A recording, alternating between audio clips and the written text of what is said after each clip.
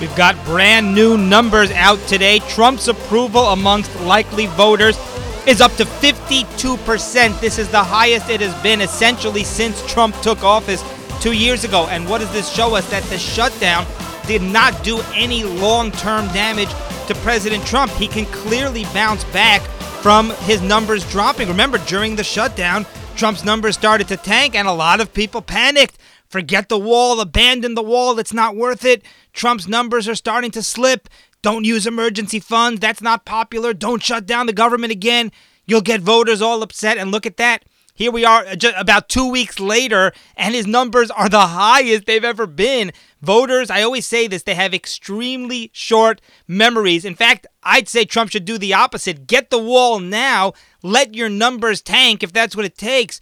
But once the wall is built, people will be thrilled that there's a wall, and they're going to forget that they didn't like your tactics. That's always how this works. Voters have extremely short memories. I could show you many examples of presidents whose approval numbers were way, way, way down, and yet they got reelected in a landslide. Now, I will grant you, and Obama's numbers dropped many times, but then when it came time to reelect him, he crushed Mitt Romney. Now, I'll grant you this surge is partially because the State of the Union, but that's exactly the point. What did Trump do in the State of the Union? He showed a lot of Americans who don't follow the news that closely. They open up the New York Times, they watch CNN, and they're poisoned by the media. And this showed them Trump's not a monster after all, like CNN would make you think. Trump isn't a Russian agent. And in fact, he cares a lot more about improving American lives than a lot of the Democrats. So if he sticks with that message, then I believe that he can encourage a lot more people to support him. By the way, in my recap for the State of the Union, I may have missed a very crucial line. At one point, Trump said, "We will not become a socialist country." So, sprinkled throughout a lot of bipartisanship, Trump did have those kind of moments where he really ripped the Democrats. And again, what was he doing there? Educating all those people whose minds are poisoned by the media. They look at Ocasio-Cortez and a lot of these other radicals, Bernie Sanders, they look at them as heroes. And they don't realize the media doesn't tell them that these people are socialists. The media tries to play that down and neglects to mention that Ocasio-Cortez and Bernie Sanders, they are both self-proclaimed socialists. And this was Trump really just laying it out there for everybody to see. Hey, guess what? Yes, they're trying to make the country socialist. And believe me, a lot of Democrat voters in Middle America, a lot of them are terrified of socialism. Now, let's look back here. Since the Democrats took control of the House, let's look at what their strategy has been. Things have just gone completely off the rails. The best thing that they've done is basically do nothing while the government was shut down, allow the media to kind of bash Trump and do their dirty work. But ever since the government has been reopened, the Democrat Party has been a train wreck. Look at what's gone on. There have been subpoenas. They have reopened these dead-end investigations and witch hunts into Trump, into his financial dealings. We'll get to more of that later on. These abortion bills, Democrats calling for the execution of newborns, and this Green New Deal fiasco, which we'll also get into here coming up, taxing the rich at 70%, abolishing private insurance companies, as Kamala Harris said she wants to do. Then she didn't say it. Then she did again. Abolish ICE. These are all policies that mainstream Democrats have supported. And between the Green New Deal, the State of the Union, and a lot of these other fiascos like the abortion comments, the Democrat Party has just careened completely out of control.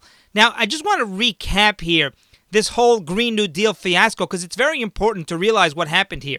Ocasio-Cortez unveiled this Green New Deal, and part of it said that they are going to provide financial security for people unwilling to work. It was on Ocasio-Cortez's website. It's still out there. You can't find it, although Ocasio-Cortez has conveniently taken it down. It's vanished from her site. People unable or unwilling to work will have financial security thanks to the Green New Deal. That's what it said. And then Ocasio-Cortez's own people said, that's not true. That's not our version. That was doctored by Republican operatives. That's what they claimed. Tucker Carlson called them on it and said, how are you going to support people who are unwilling to work? No, we never said that. Oh, wait a second. No, There's proof that it was on their website. Oh, yeah, I guess we did say it, but it was just a first draft. We were going to change it afterwards. Well, that begs the question, how did it get there? Even if it's a first draft, it means somebody wrote it. It means an Ocasio-Cortez advisor, or maybe she herself wrote this in there, and a few other wacky things too, like abolishing air travel within 10 years because everything's going to be done using light rail, using trains.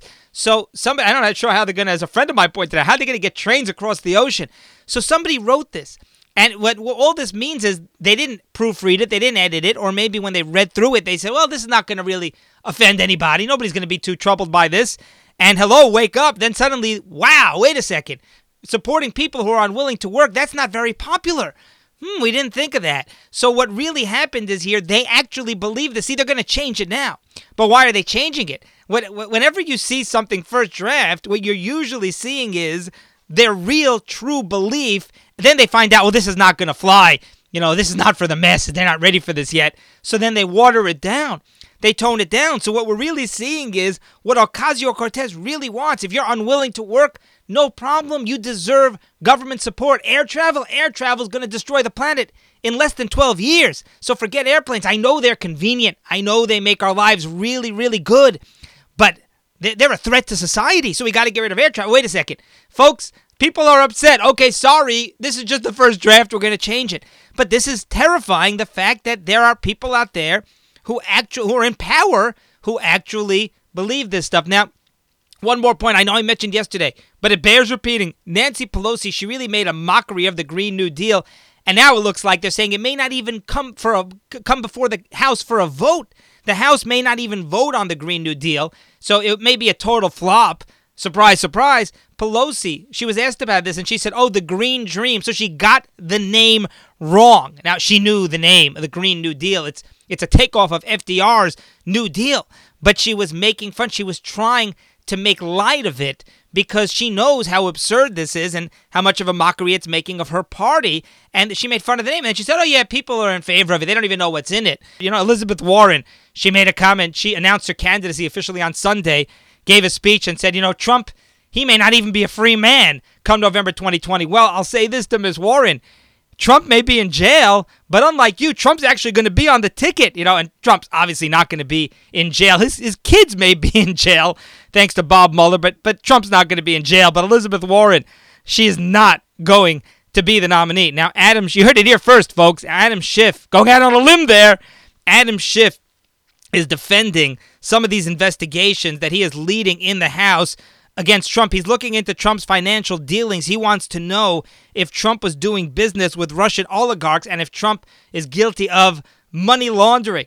And when he was asked about this by NBC, they said, but aren't, and by the way, Adam Schiff, yes, once again, appeared on TV. I know there's a shock. Sit down, folks. You're not going to believe this.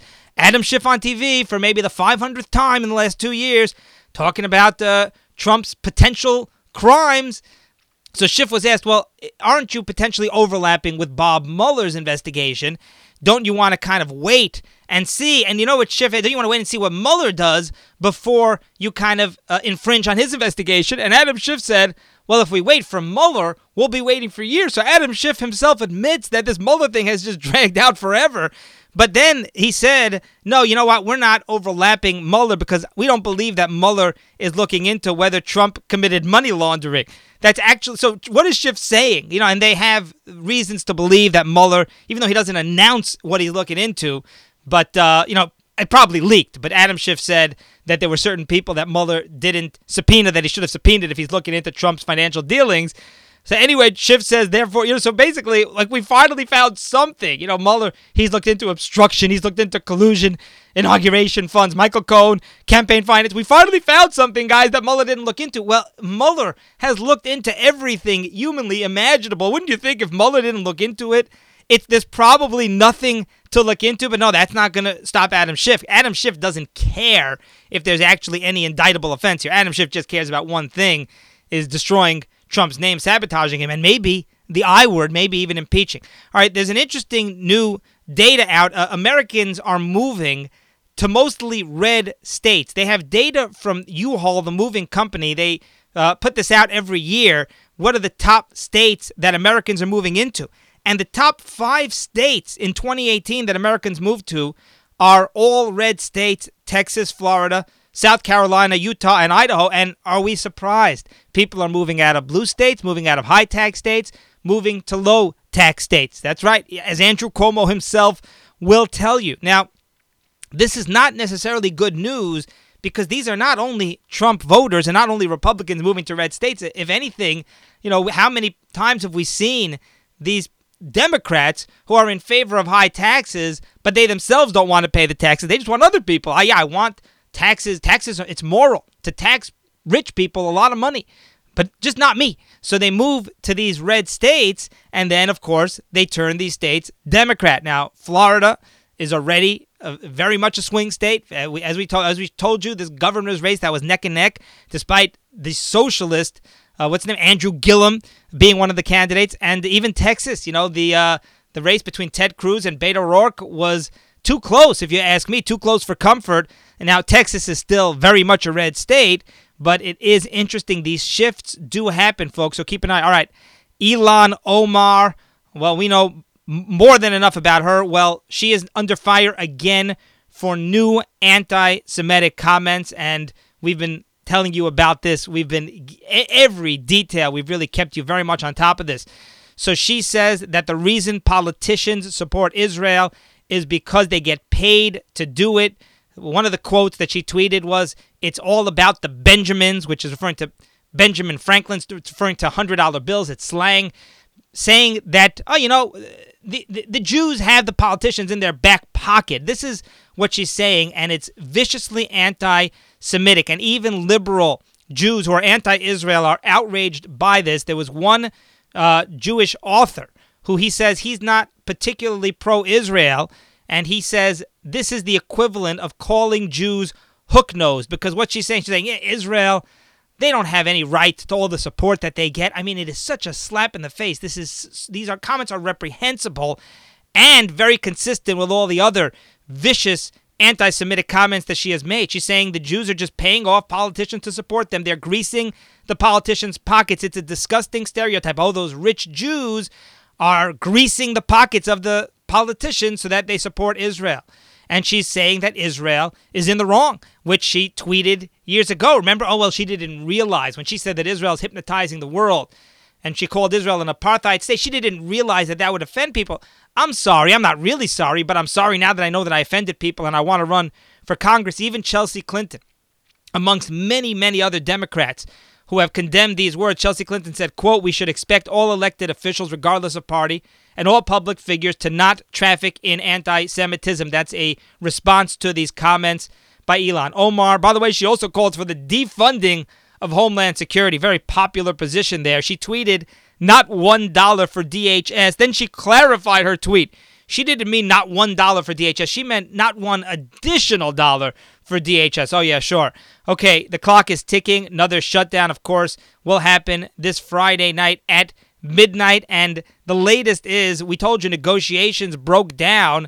The Democrats, on their side, they were demanding a cap for the number of immigrants who can be detained by ICE, the number of beds in detention centers for immigrants detained after they're arrested by ICE. Now, Trump says that this is totally new. This demand, nobody's heard this demand before. They suddenly pulled this out of left field, the Democrats. Well, all right, we're going to give you some money for fencing, but we want to make sure that you cap the number of detainees arrested by ICE. Now, why did they suddenly raise this issue now?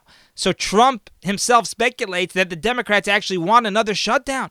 And, he makes a really compelling case, as we highlighted in the beginning of this show, since the government reopened, the Democrats have just had one train wreck after the next. It's just been a nightmare for the Democrats. Their best strategy is having the government shut down and blaming Trump for it. That's all they've got. They're just such a mess right now that's really all they've got is, blame Trump and get people to not like Trump because they have nothing. So maybe that is what they want. Maybe they want another government shutdown. It would certainly seem that way. That would actually benefit the Democrats. Now, the question is going to be, will Trump go through with it? And, if they don't give him a wall, and it looks like, once again, They're not going to give him a wall. Now, by the way, I do want to make the point. A caller called up and pointed out, and I think we do need to focus on this. A lot of these Democrat candidates, like Elizabeth Warren, Kamala Harris, they're rallying crowds around a populist idea. The government can pay all your expenses. They just need to take the money from the rich people who don't deserve it, and they're corrupt, and they're hoarding all the money for themselves. Take it from them and give it to all of us. Let's share it. And then we don't need to work, and we're going to have our fair share, and life's going to be peachy because those rich people have enough to support all of us and then some. And now it sounds very appealing when you're struggling, and then these politicians get up and start blaming the rich. Well, look at all these corporations. They have so much money. Howard Schultz and Apple and Amazon and Bezos, they've got all the money. They're hoarding it for themselves. And there are some very numbers that, can really, really sound very shocking, when you look at the super, super wealthy in the United States. But the point is, and ironically, the real economic struggle that people are suffering through, they're because of Obama's policies, they're because of Obamacare, they're because Obama crushed these businesses with all the regulations. That's really the source of all the struggle. But of course, they're going to blame big corporations and Wall Street, and it's becoming a very popular movement, and it's very frightening. So I want to thank the caller, because I keep making fun of Ocasio-Cortez. Now, there's a lot to make fun of, but he makes the point. Ocasio-Cortez does have a huge following, and not just her, but many other socialist politicians, including Bernie Sanders. He's the leader, in fact, and the reason is because so many people actually buy into this narrative, and they want socialism, and it's terrifying. It absolutely is terrifying that in 2019, so many people can be in favor of socialism because it sounds so appealing, and yet it would literally destroy the fabric of the country. So Ocasio-Cortez represents a danger. So in a certain sense, I look at her as a mockery because she makes a mockery of herself, but we cannot dismiss her because she really is a symbol of a movement. Look, she got elected, and she does seem very popular, and the reason is, even though her facts are all off, even though she says things that are ludicrous, a lot of people don't care. They don't. The facts don't even bother them one bit. The only fact they care about is that they're struggling. The rich people are not struggling. Ocasio-Cortez is saying, I'll take the money from the rich people, and I'm going to give it to you. And you could be unwilling to work. I'm still going to give you government handouts. Now, and this caller also pointed out, that's why Ocasio-Cortez and other Democrats oppose the Amazon deal. Yeah, it's what we told you also. They want that money going to their constituents. They don't want that money going to business, but it actually is much deeper. $3 billion in tax incentives to a big corporation like Amazon, they view that as offensive. Now, economically, it would help tens of thousands of middle-class New Yorkers to have that economic boom and to create all those jobs and to have so much more tax revenue. This $3 billion is an investment. Best money New York could ever spend, but they view it as offensive to have a $3 billion tax incentive to a big corporation like Amazon. So there's no logic, there's no reason or rationale. It's like, well, they hear that and they shut off. All right, $3 billion to Amazon, I'm against this deal. Well, wait a second. It's going to help tens of thousands of your own constituents be wealthier, have more money, have more financial freedom. It's going to help your entire district, Ocasio-Cortez, except maybe a few people. Well, you're giving $3 billion to Amazon. I don't want to hear about this. And to them, it's like a non-starter, and it's completely irrational. All right, so thank you for pointing that out. That's going to do it on this busy Monday, and we will see you next time.